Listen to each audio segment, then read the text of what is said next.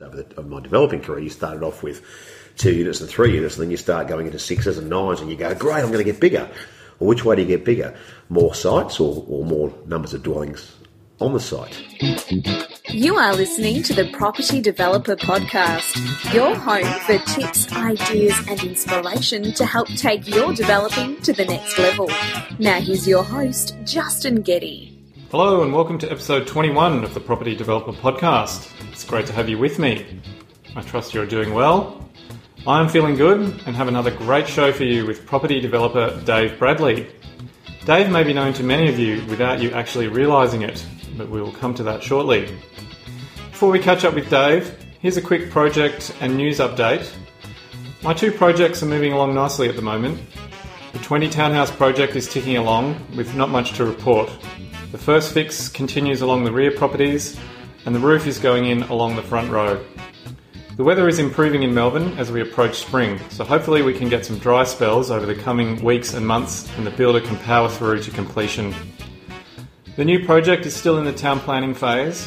The arborist has removed all the trees that needed to go and the land surveyor has just completed his surveys.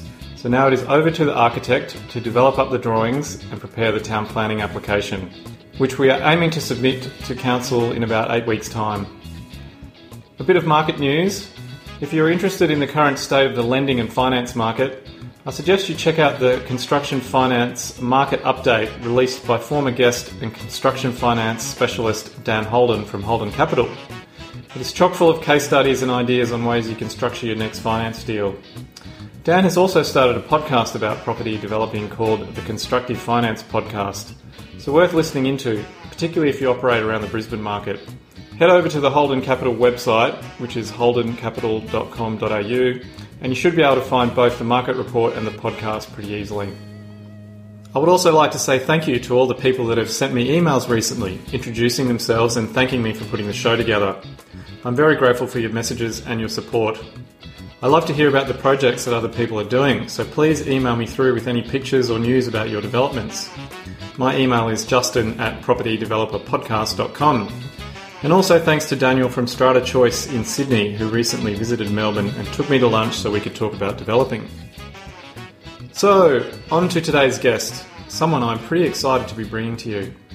Dave Bradley is known to many property investors as the partner of Steve McKnight, who wrote the very well-known book 0 to 130 Properties in 3.5 years, which I think may be Australia's highest-selling real estate book. Dave featured heavily in the book as Steve's partner at the time they started buying huge volumes of positive cash flow properties. Dave is now out on his own, has been for quite some time, and is focusing on property development, and he kindly shares some of the lessons he has learned along the way. Dave spoke at a small event I attended a few years back while I was learning how to develop property, and he shared a story about how he completed the Melbourne Ironman despite some serious setbacks along the way. And his message of committing yourself to doing whatever it takes to succeed really resonated with me. I took on board that message and have often repeated it to myself along the way, particularly when things aren't going exactly to plan. And since I started the podcast, he has been somebody I really wanted to speak with on the show, and I'm sure you will enjoy this discussion. Dave shares plenty of gold that will help you take your business to the next level. It ended up being quite a long chat, so I have split the conversation in 2, so tune in to the next episode to hear the second and concluding part of the discussion. We really cover quite a bit of territory in this part of the discussion, including how to grow your developing business and how to figure out which direction to take it, and also dealing with investors. Of course, I started off by asking Dave what food he would eat until he was sick. I have this theory about food. As long as someone else cooks it, I'll eat it. So I don't care what it is. Oh, yeah, I'll eat whatever. Not fussy. As long as I have to make it, I'll eat whatever you give me. All right, Dave. Well, you're probably the only person that I've interviewed so far on the show who is a character in probably one of Australia's most well-known property investing books, which is the 0 to 130 Properties in 3.5 years with Steve McKnight. Can you give us a bit of a background on how you got into property developing and what you're up to these days? Oh, wow! I'll give you the condensed version.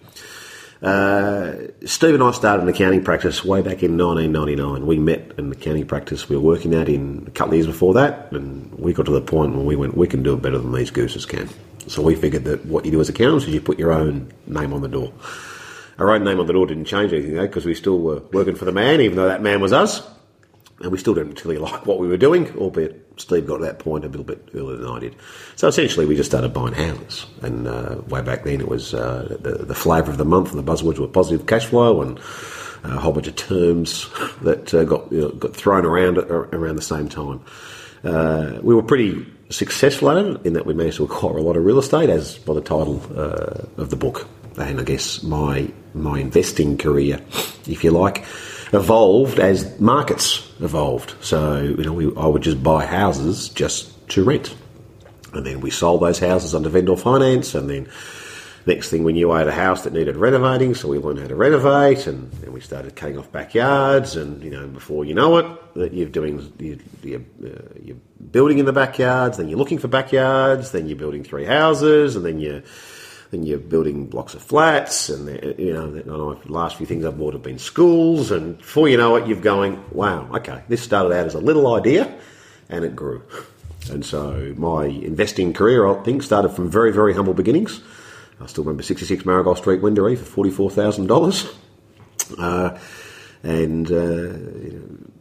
Whatever that did as an investment, and I can tell you if we've got time, we probably haven't got time to go through that as an investment. So the last one that I bought was a couple of weeks ago, which was for just under $3 million. So an evolution, and I've changed alongside as the market has changed.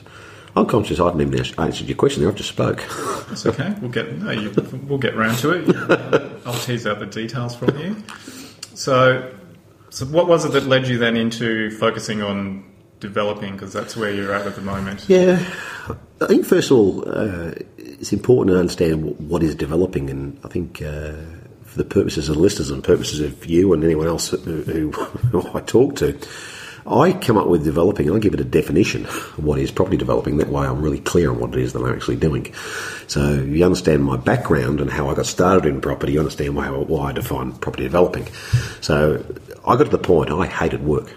Absolutely hated going to work with a passion. I remember probably my darkest moment was lying in bed one morning, and I said to my wife, give me one good reason why I should go to work today. And she said, I can't think of one. Other than the money and the wages and all that stuff. And I went, well, if you can't think of one, then I'm not going. So I rang them up and I said, I'm not coming in. And then they said, are you going to come in tomorrow? I said, well, that's going to depend on how I'm feeling. And then, in the end, long story, I went into work the next day and everyone thought I'd been sick. And I went, no, I've not been sick. I just didn't want to come in. And it was more confronting for them than it was for me. So I got to the point where I actually didn't like having to work for the man and do all these things. So for me, property developing, just to quantum leap it, is making money from property without having to do the physical work. I like the idea of getting paid to do nothing, if that makes sense. It sounds terribly arrogant and what have you. But this notion of if you watch a reality TV show and some guy, he's painting his own house and he's doing his own floor or whatever, he says, I made $28,000. Yeah, but you just spent 6 weeks there.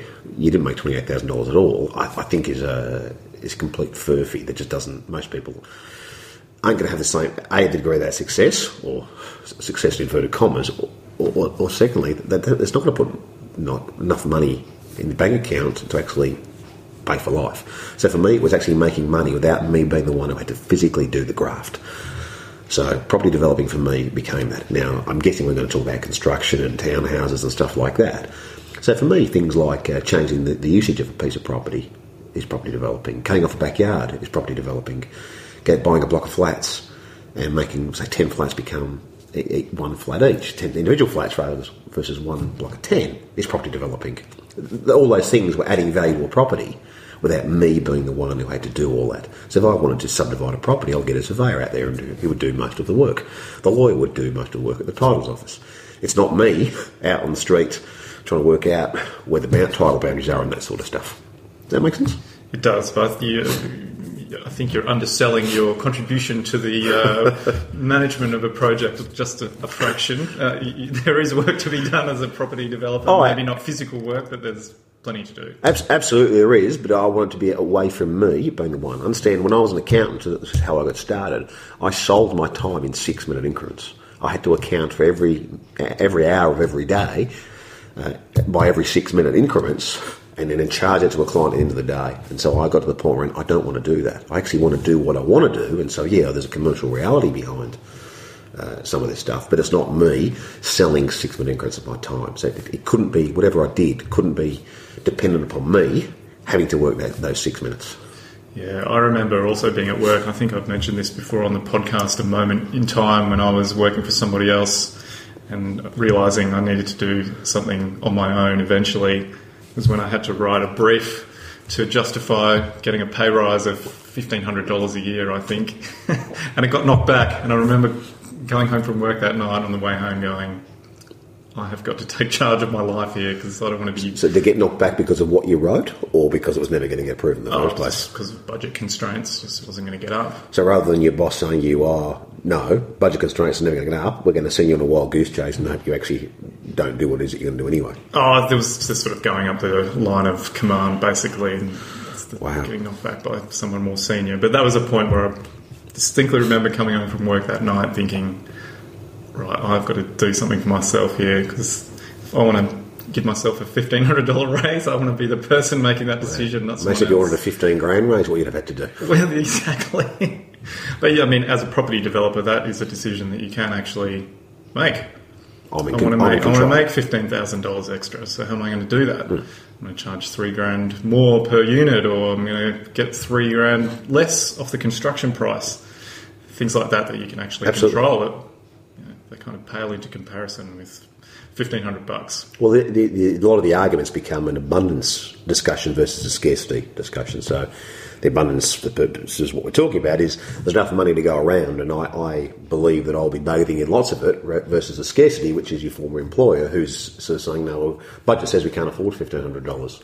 When an abundance would have said, give you the $1,500, and with that, we're going to create far more than $1,500 to benefit the organisation. I realise the organisation may not be set up to do that, but abundance mentality will create that being the case. And if you are an abundance mentality type person, and property developers by their very nature are, by making an environment that's against that, it's counterproductive and counterintuitive in a lot of ways. Yeah, it is. So tell us about what some of the projects that you're working on now as a developer. I'm doing two main things at the moment. I'm doing a lot of townhouses that's there, which has become like a bread and butter, and I'm also doing a lot of land subdivision for a variety of reasons. One, it became bigger, and so as I tend to attract people with bigger paychecks, it was easier to deploy money in investors, easier to deploy that. And if I looked at it in a macro sense as well, it became a bit of a hedge against if you thought the market was going to tank and correct, because I'm fundamentally selling land packages which are in growth areas which are affordable housing. And so if you're worried about the price of housing in the suburban year because the prices have gone from whatever they are to, some cases they've doubled in the space of 5 years, and you worry about affordability of housing, then I've tried to hedge against that by going to areas where the houses, or the house and lands in this case, are affordable, and I'll sell the land, and these people will go and find a builder who will go and build them again. So I'm typically doing two things. The land and the townhouses. The land is a long-term play. It can be anywhere from 3 years to sort of 7 or 8 years, depending upon how the land's zoned and so forth. And the townhouses can be less than 12 months, depending on what you buy and how you go with permits and construction and sales. So sort of like a two-tier strategy, if you like. Interesting, it requires different disciplines, different mindsets that I've found after going through both of those. And what's the difference? You need patience for the longer term strategy, which is I've tried to learn patience, which is when you want it now, and you're a go sort of person. Having a budget blowout of 2 months over 5 years is it's okay. And sort of when you chop and change in roles on a daily basis, depending on who you're speaking to, you've got to sort of remember that whether you're in the now game or you're on a longer term burn game. A land subdivision, what sort of number of lots are we talking about there? If you're there, round numbers, there'll be 100 at a time. Okay, so not insignificant. When you look at it like that, no, but it just seemed like another one we did, and it was the right thing to do at the time, so I just kept adding to them. So I've never really done the numbers about what I'm currently developing. I probably should have. I should have done my homework, I suppose. Well, no, it's interesting though. You say that as an accountant, that's not a number that really that really gets me going or anything like that. I do this business for one reason and one reason only, and it might alarm some people. It might actually, make some people spit their cornflakes out as they're listening to this. But there's a term I use called commercial reality. Right now in this country, there's a housing crisis, and I couldn't give a toss about it. It's not my problem. I'm doing this to make money for the benefit of my family and me. That's why I'm doing this. And so I'm doing whatever. So I'm more interested in those numbers about how I'm going as far as the financial betterment of my situation, rather than the number of houses that I'm developing. I don't care if I develop one lot of land into 100 lots, or I can buy that one lot of land and someone can pay me $1 million more. And if it works for me in a financial sense, I'll keep moving. It doesn't really faze me. So the number of lots itself is sort of nice, and you can talk about community building and all that sort of stuff. And I know you'll probably ask me later about legacies and that sort of stuff. Right now, my short-term aim is commercial realities rather than legacies. Having said that, I do realise that there are people, when I build a house, there are people who are actually going to live in that house, and so you want to make it the best house that you actually can. But it's never really worried me the number of houses that I've building. Maybe that comes from a time when I bought houses with Steve, and we used to buy them as regularly as buying sandwiches. So the number was just another number. The number was a big number, whichever way you looked at it, rather than just maybe I didn't give it enough credit at the time. Maybe I still don't. And then the townhouse development. I'm always looking number of sites. So I've got I've probably got about anywhere. So I've probably got maybe a dozen sites on the go at any one time. Yeah, and what are you sort of doing on those? Oh, it's really just normal townhouses. So anywhere from 2 big houses up to more than 2 houses, 6, 10, whatever is there. It's interesting, talking to you off camera, off microphone before, when you're doing a 20. You ask the question: is 20? You're better off doing 1 times 20, or 2 times 10, or 4 times 5. And it's this number again. I'm going, I don't really care about that number. It comes down to the risks associated with construction, the risks associated with finance, the risks associated with selling, and my capital deployment and my management of my capital deployment is the number that I try and work on. So at the end of the time, you buying a property for putting 20 on there, it's the actual purchase of that property and the financing of that property takes the same amount of time, whether it was 20 lots or it was 2 lots. It's still the same. The conveyancer still charges the same amount of money, generally, for to transact. The bit in the middle is a bit more. I get that. There's a bit more in the middle, but it's trying to as you graduate or as you grow into making it a business, that becomes a little bit more complex, or there's a little bit more on it. And so we can talk about that if you like, because I've noticed over my developing career, you started off with 2 units and 3 units, and then you start going into 6s and 9s, and you go, great, I'm going to get bigger. Well, which way do you get bigger? More sites or more numbers of dwellings on the site? Or you come a bit closer into town where the numbers are a bit bigger, or all 3. And so there's an evolution in your thought process about when does that actually happen. So, as much as I'm flippant about it, there is a skill, I think, in what I try and do about trying to understand what is it that people actually want in housing, because ultimately you are selling a product. Far brainier people, far richer people than me have given it. So you listen to a guy called Harry Triguboff, who's like the wealthiest property investor in the country, and he talks about he wants housing to be affordable. So if you make your product affordable, then the entire market can buy your products. So there's no point, just because house prices go up doesn't mean you're going to make more money. You actually want to keep finding yourself in a situation where more people actually want your product.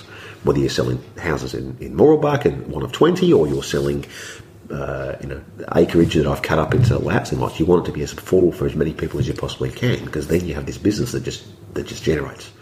And so a little bit of my thought process goes into, should I be selling $1 million plus houses where the market's in certain suburbs, or should I be selling $500,000 houses in other suburbs, which is the better, in inverted commas, development to be doing? And in the end, I don't think there's never really an answer. Flippantly, I'll say do both and see which one got you off better or something, I suppose. But commercially, you're never going to do that, or you maybe can't do that because of limitations behind capital and finance. However, in the time, they're all decisions that you actually have to make when you decide to once you want to jump into the development game.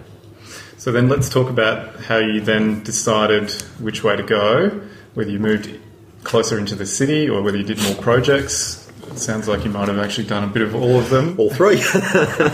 No, it's really hard because I'll tell you what I did, and I'll try and tell you then what I find other people actually do. So what I did is I knew I had to come closer into the city. So I started in similar areas to you. Outer eastern suburbs of Melbourne is where I started doing developing.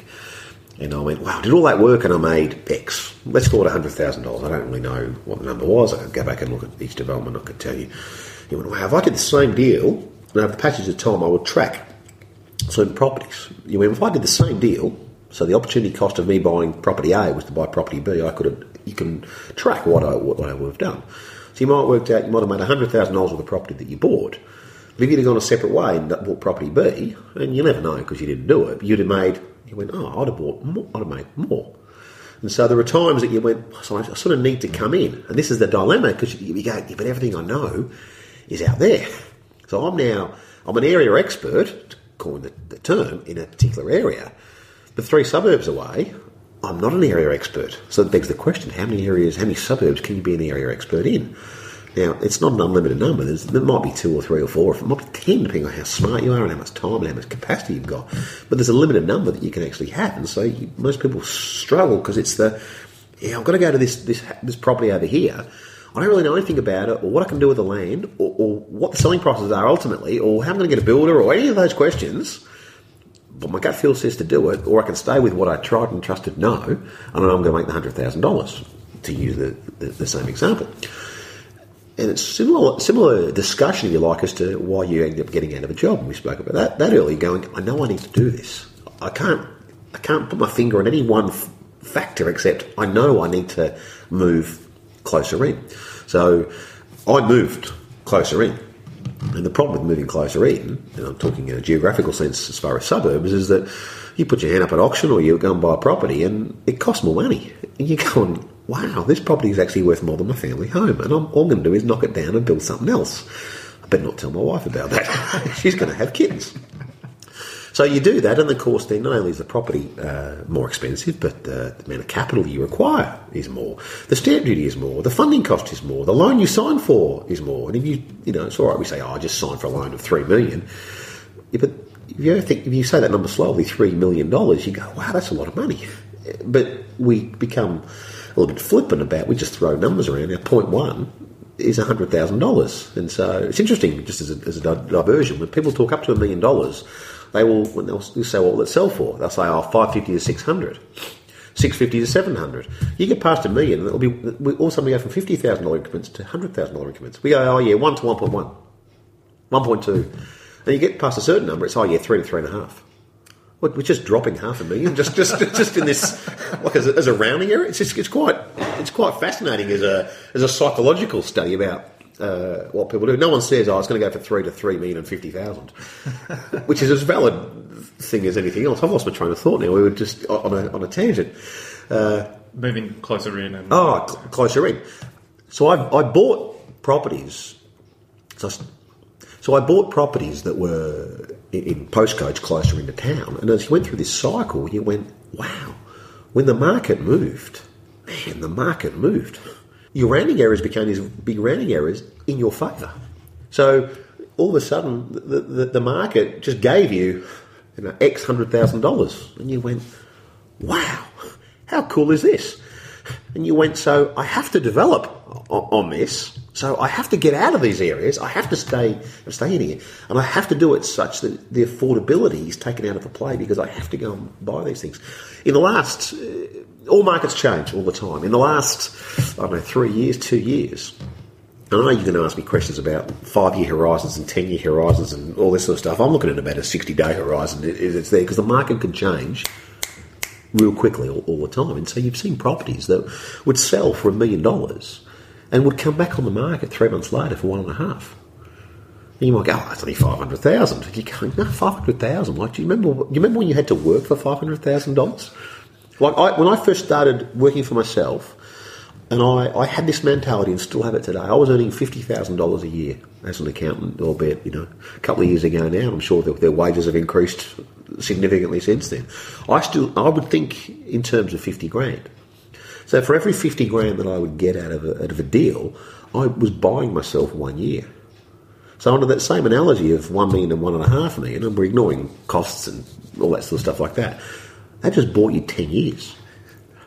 Now, I don't know how long I'm going to live for, but you start going, I've bought enough years that it's probably going to see me out in that sense. And you went, phew, that's okay. A nice sunny day today, we can go outside and do stuff. It's a different mentality than have to get up and go to work of a morning.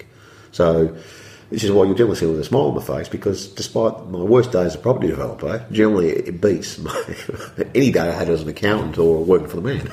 You should get a bumper sticker put up, mate. Put it on your car. The problem is where do I drive with that? Because that would mean I have to go into peak hour traffic to drive with it. I don't want to go into peak hour traffic. I'll make sure I don't. People bumping into you. How dare you? Yeah. Bang. There's a couple of things I want to go back and sort of cover a bit more with you, but please. Sure. So now that you've got multiple projects on the go, what have you had to put in place to enable you to be able to do 5, 6, 7 projects now and really, really leverage your time? A big secret. Trust people. Yeah. So I've got to do my stuff as far as capital, and capital deployment is the case. What it comes to is trusting that your builder will do the right thing, trusting that your finance guy will do the right thing, trusting that the conveyancer will do the right thing. It's trusting that everyone will do what it is that they're supposed to do. So my role has become as a general manager of sorts to make sure that everyone in the team is doing what it is that they're supposed to do. So there's a tendency for people to want to micromanage every single function that there is. So I'll give you an example. I've got townhouse sites, and I don't even go on the site. I'll drive past the site, but I won't go on the site for a couple of reasons. One, what am I actually going to do on the site? Like, I used to have this theory that they were going to, if I go on site, there's some chippy there, he's going to say, hey Dave, can we ask you a question about, what am I going to do? I'm not a carpenter, I don't know what to do, I don't own any tools. There's this notion that I believe that you can pay someone to do almost every job. It applies equally at home and in other facets of your life as it does in a building or a construction or a development business as well. So why would I want to go on site for? In the end, they might want to talk to me. There's a whole bunch of things that could happen. But my curiosity by being on site, I'm not going to be able to look at a wall and know whether it's the proper wall done. The builder's going to tell me, and the building surveyor is going to tell him whether the wall's been done properly. So my conversation will be to trust the builder that he's got the right guys on site.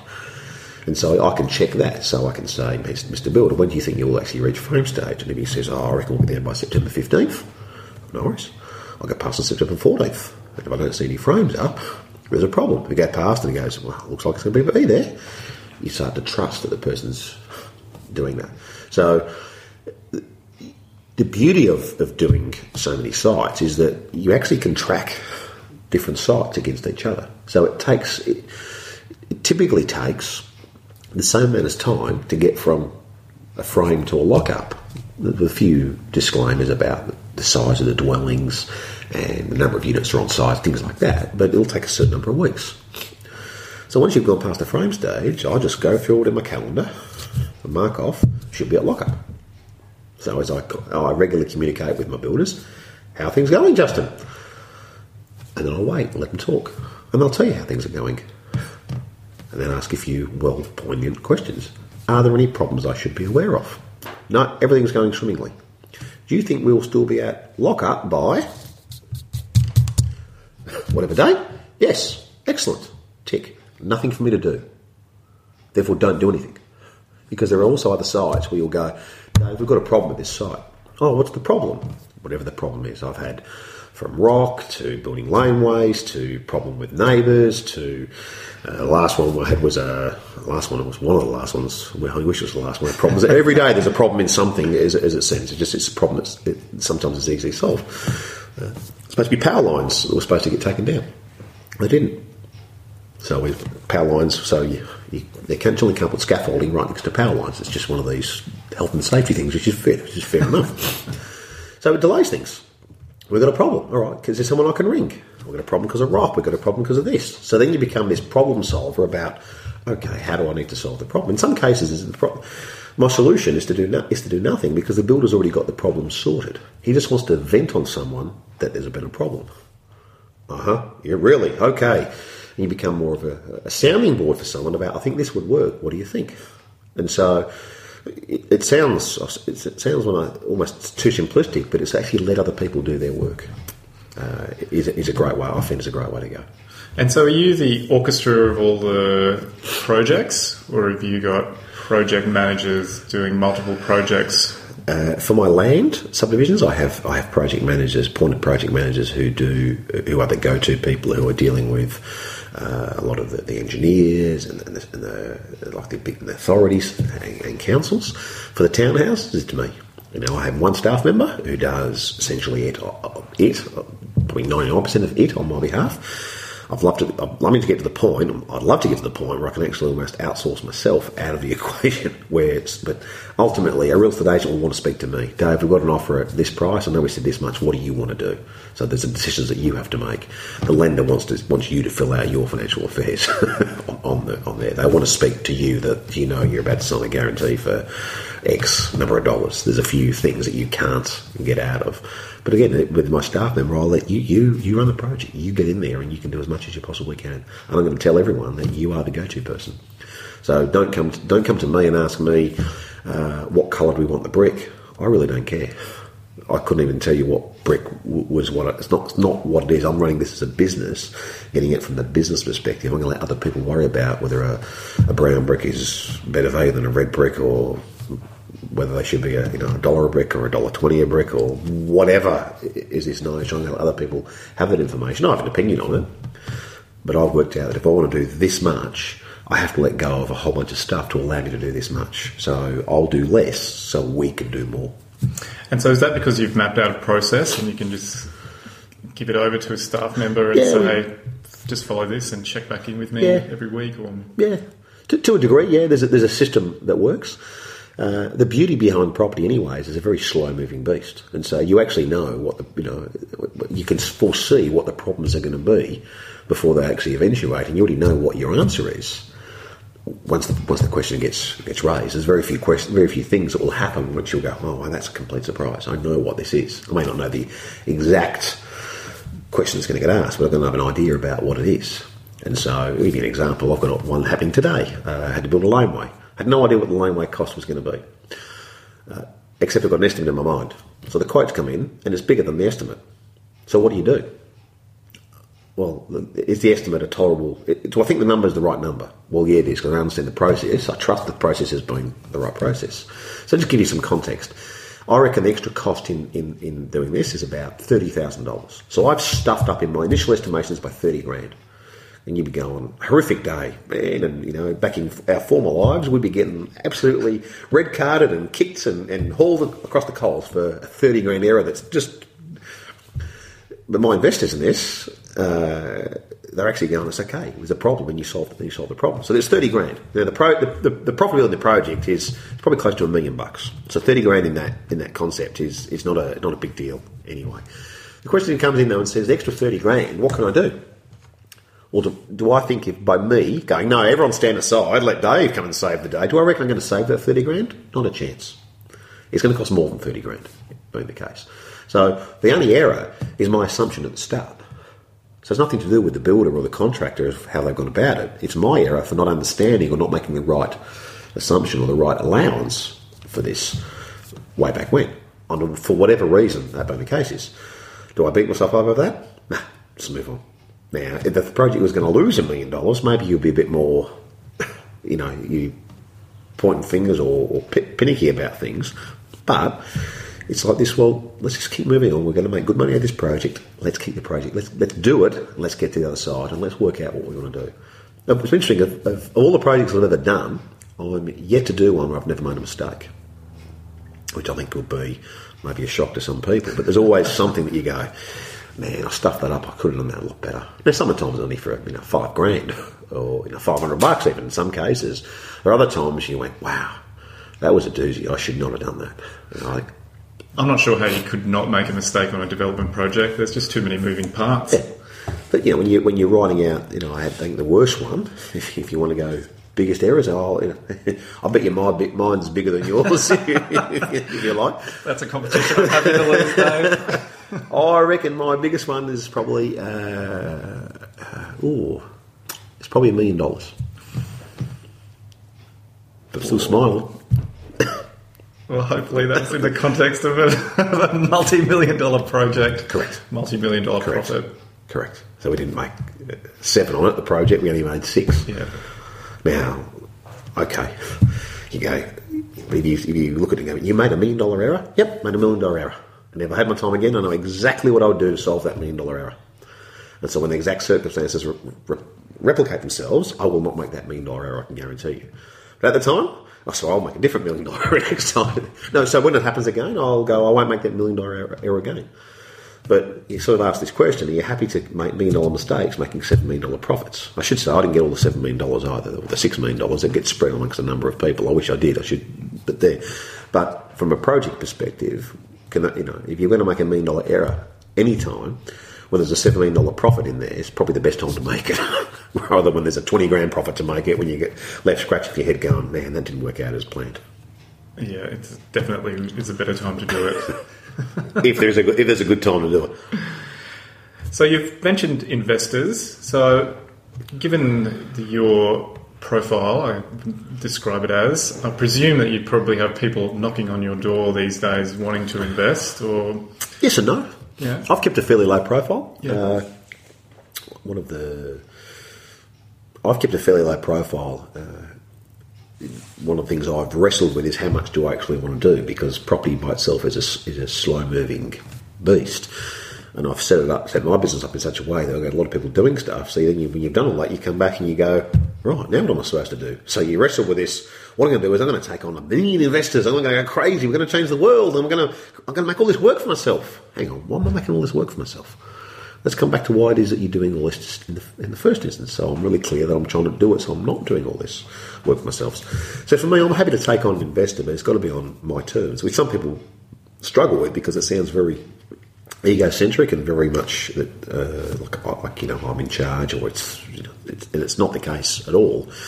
But I'm clear for all the deals I've ever done, going way back when with investors, the deal has to be right for investors, because if you get the right property at the right price and you put the wrong person in, you've got a whole bunch of problems. You made a 2-dimensional problem 3-dimensional, which means that if it goes wrong, it can go, like famously wrong just by having the wrong investor in there. And I was on my first ever deal I did with investors, and I put one wrong investor into a syndicate that I set up, and it left me with a sour taste of investors for probably 5 or 6 years. I didn't do another deal with investors for 5 or 6 years. Just I had a particular guy that I doubled his money in probably 2 years, and where he was at that stage in his life, everything was turning the pot around him. And so rather than, and I can't remember what he invested, but I gave him a cheque for double that 2 years later, and rather than him saying, oh, thanks, or any sort of gratitude, he had a go at me for, how dare you sell the investment? This is the only thing that's going well for me. And I went, I guess you're never going to please some people. So you went, it's got to be a really good fit for the investor, so you're on the right wavelength. So the next question that then comes to me is, so what is the right the right investor? So I'm looking for my investors to be passive. I know what I'm doing. I think I'm quite good at what I do. So let me do what it is that I do. Don't ring me every Monday and go, how's it going? Well, it's a 1 week advance this last Monday is the answer. Just let it do its thing. It's there. If it's a 12-month process, it'll be a 12-month process. You can ring me every single day if you want, but the process will still be a 12-month process. But you're not going to ring me every day, because it'll last about 7 days. I'm going to tell you to get back off is what it's going to be the case. So I understand that people are antsy about it, and they're wanting to know, but you got to trust the process about it is what it is, and that's not for you. Then that's okay as well. And so how do you manage that? Do you just lay down some ground rules about, I'll get in touch with you monthly, or... Yeah, I think there's a few things, and it comes, you can put whatever contract you like in place. My experience, whenever you reach for the top drawer of the filing cabinet for the contracts, you have bigger troubles then with a relationship rather than what does the contract actually say. So you can write into a contract, but I'm actually a bit of a handshake sort of guy. The commitment I give a person, and I give you up front, is that my theory in business is you say what you do and you do what you say. So my commitment to you, if you were an investor in one of my projects, as I would say to you, this is what I say to all my investors, is this project has my attention. I structure my remuneration in such a way that I'm tied to the profitability of the project, not only from my remuneration, but also my pride and just my personality. That's how I am. It's going to have my best endeavours. I'll give you a feasibility of what we're working towards. The only guarantee I'll give you is that I know the feasibility won't be right. As a passage of time goes on, that's the one number that won't be. If I say it's going to make $1 million profit, it'll either be higher than $1 million or less than $1 million. It won't be exactly $1 million. Typically. I guess theoretically it could be, but it's not my experience to date. What I'll tell you is it has my best endeavours, and if there's a problem, I'll do one of two things. The first thing I'll do is I'll tell you there's a problem. So I'll ring you up and I'll go, Justin, we've got a problem. I'll insert problem. And the next thing I'll do is I'll go and sort the problem out. That's what I'll do. And if any time that's not good enough, then you probably shouldn't be an investor, because you should go to somewhere else. I don't know whoever else is out there who does this type of stuff, but if you can get better, you should go somewhere else. If you can get better than what it is that you actually can deliver you, if you think you deserve better, or there's out there in the marketplace, by all means go and get that. Okay, and so is that other people putting in the vast bulk of funds? I've morphed this. I mean, you're going to ask me this question too. There's no one size fits all. That's the first thing. And so typically these conversations come up over a whole variety of topics.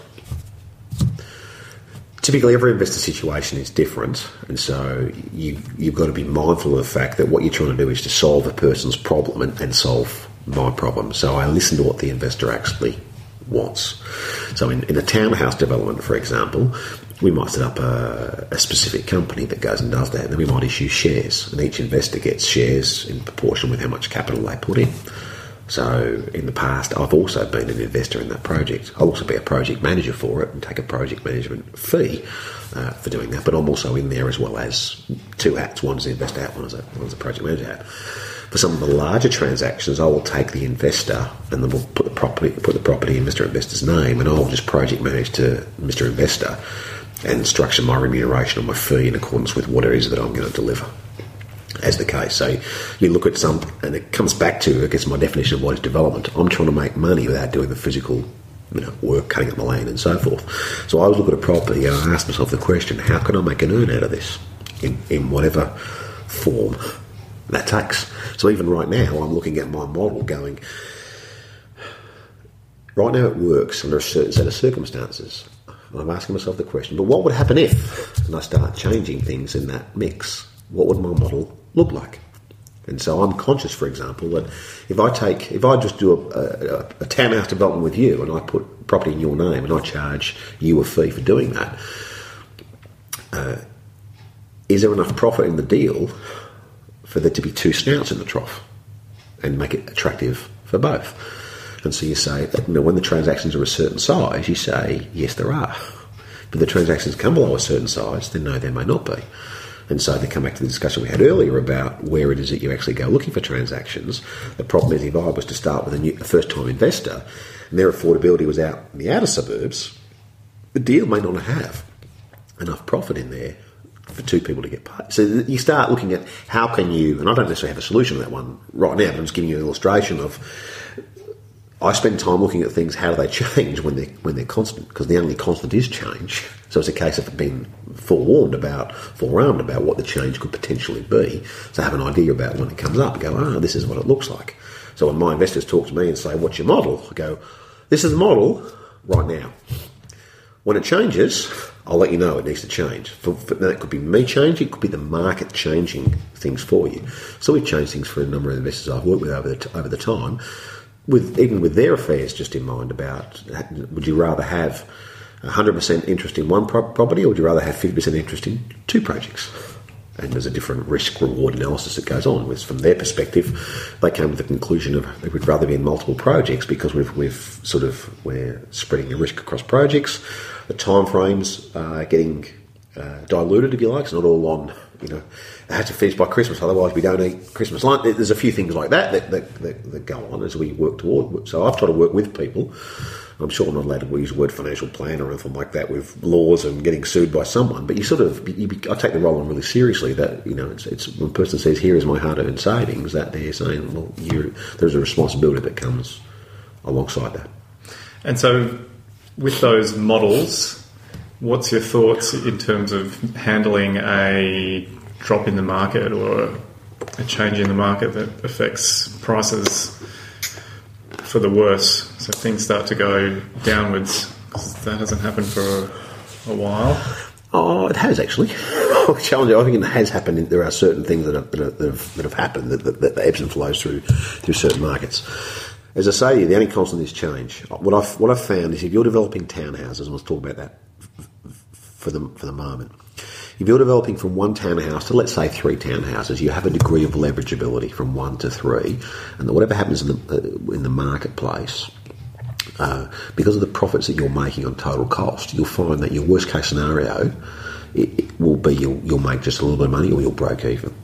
I found is always the case. If you're going from one house to 100 houses, let's call it an apartment building, you have a different set of risks. If you go from one house where you're going to knock down one house and build one super house, you don't have the leverageability. So I find you've got it more extreme. You've got more chance of being at risk to market if you don't leverage to the right degree. So not only leverage of money, which we're talking leverage of number of dwellings, the leverage of number of dwellings from 1 to, say, 3, 4, 5, I'd probably say between 3 to 6. If you manage the rest of your business model correctly, you'll find that you'll be okay. You may not make a killing, but you'll be all right. You won't lose money financially, has been my experience mathematically. Now, of course, what do you do if there's a complete blows up and the market drops 30%, and so the theorists go, you just buy more. I'm yet to see a theorist do anything, quite frankly, and it's a real, however minuscule that looks like. So we build it into a model. So if I'm building 3 townhouses, so I try and keep an eye on what is the market doing. So you don't just wake up one day and go, oh, geez, the market just tanked by 30%. You'll know that before you read about it in the paper. So I will talk to people on the ground. You talk to mortgage brokers, you go to auctions on a Saturday, you talk to real estate agents, find out what is the vibe in the marketplace. So typically in the marketplace, what will happen is the market's on the nose. The first people to know that the market just dropped are the buyers. They're the ones who determine it. So if you've got a price for $1 million, you find that property's only getting to 900,000. How do you know that? Go to some auctions, track some properties, you'll find it out real quickly. Then the agents find it out, and then you find that the agents don't tell the vendors because they told them they're going to get 1.1 for that $1 million house, and they don't want to be the bearer of bad news, or they're untrained to be the bearer of bad news, so they let the property go through to an auction situation or a sale-by-set date or whatever their methodology of selling, and it passes in or it doesn't sell. And then the vendors now realise that the property's not worth, the market's changed to what they thought it was going to be. So how does that protect me and my clients and my investors in that being the case? So first of all, we go into that, we may make a decision about we want to sell one of these things off the plan. So if you want to sell off the plan, you can lock in a sale price, albeit you still have settlement risk for the purchaser completing that transaction. Assuming you don't want to sell off the plan because you want to go all the way and sell them at the end, you can still drop the price to meet the market. Once you've got a completed product, the product will sell at a price. It's a case of at what price will it sell. If you're building 3 houses, you don't have to sell all 3 houses for the via discount sale. So you might, because of bank lending ratios, I'm sure you would have covered it off in other podcasts, it's there. You typically are not going to be at 120% of cost is your loans are. So you've got 3 dwellings. You may sell 1 dwelling for a knockdown price. You reduce the bank's exposure. You reduce your overall debt level. You might rent the other 2 out if you can't sell them and cover cash flow. And you're waiting for time in the market. There's a saying I've got in this game is that you're trying to win a game. And you'll win the game provided you stay in the game. But the moment you get kicked out of the game, you have 0% chance of winning the game. Now, you may not win the game if you're still in the game, but you're a chance of winning the game. In the game, and sort of, and in the Dumb and Dumber movie, it's like, well, I like those odds. 1 in a million, the good odds. Still some odds. That's it. You should be a motivational sports team coach with those kind of analogies. I'll tell my son's under 9 soccer team, they'll be wrapped. You've got to be in the game to win it. All right, so where do you see Dave Bradley taking his business then? If the plan is to kind of reduce your time. So where do I see myself taking the business? Okay, so there is the first half of my chat with Dave Bradley. I hope you enjoyed it. Tune into the next episode to hear the second half, where we discuss whether to hold on to stock, key questions to ask yourself about growing your business, and Dave's top tip for developers who are keen on taking their business to the next level. I thought Dave shared some great gems of wisdom during the conversation, including 1. Let people get on with their specialised roles. Don't try and micromanage people along the way. Hire the best people you can, be clear on your expectations, and then let them get on with doing their jobs. Check in along the way to make sure they're on track, but otherwise allow the experts to do their thing.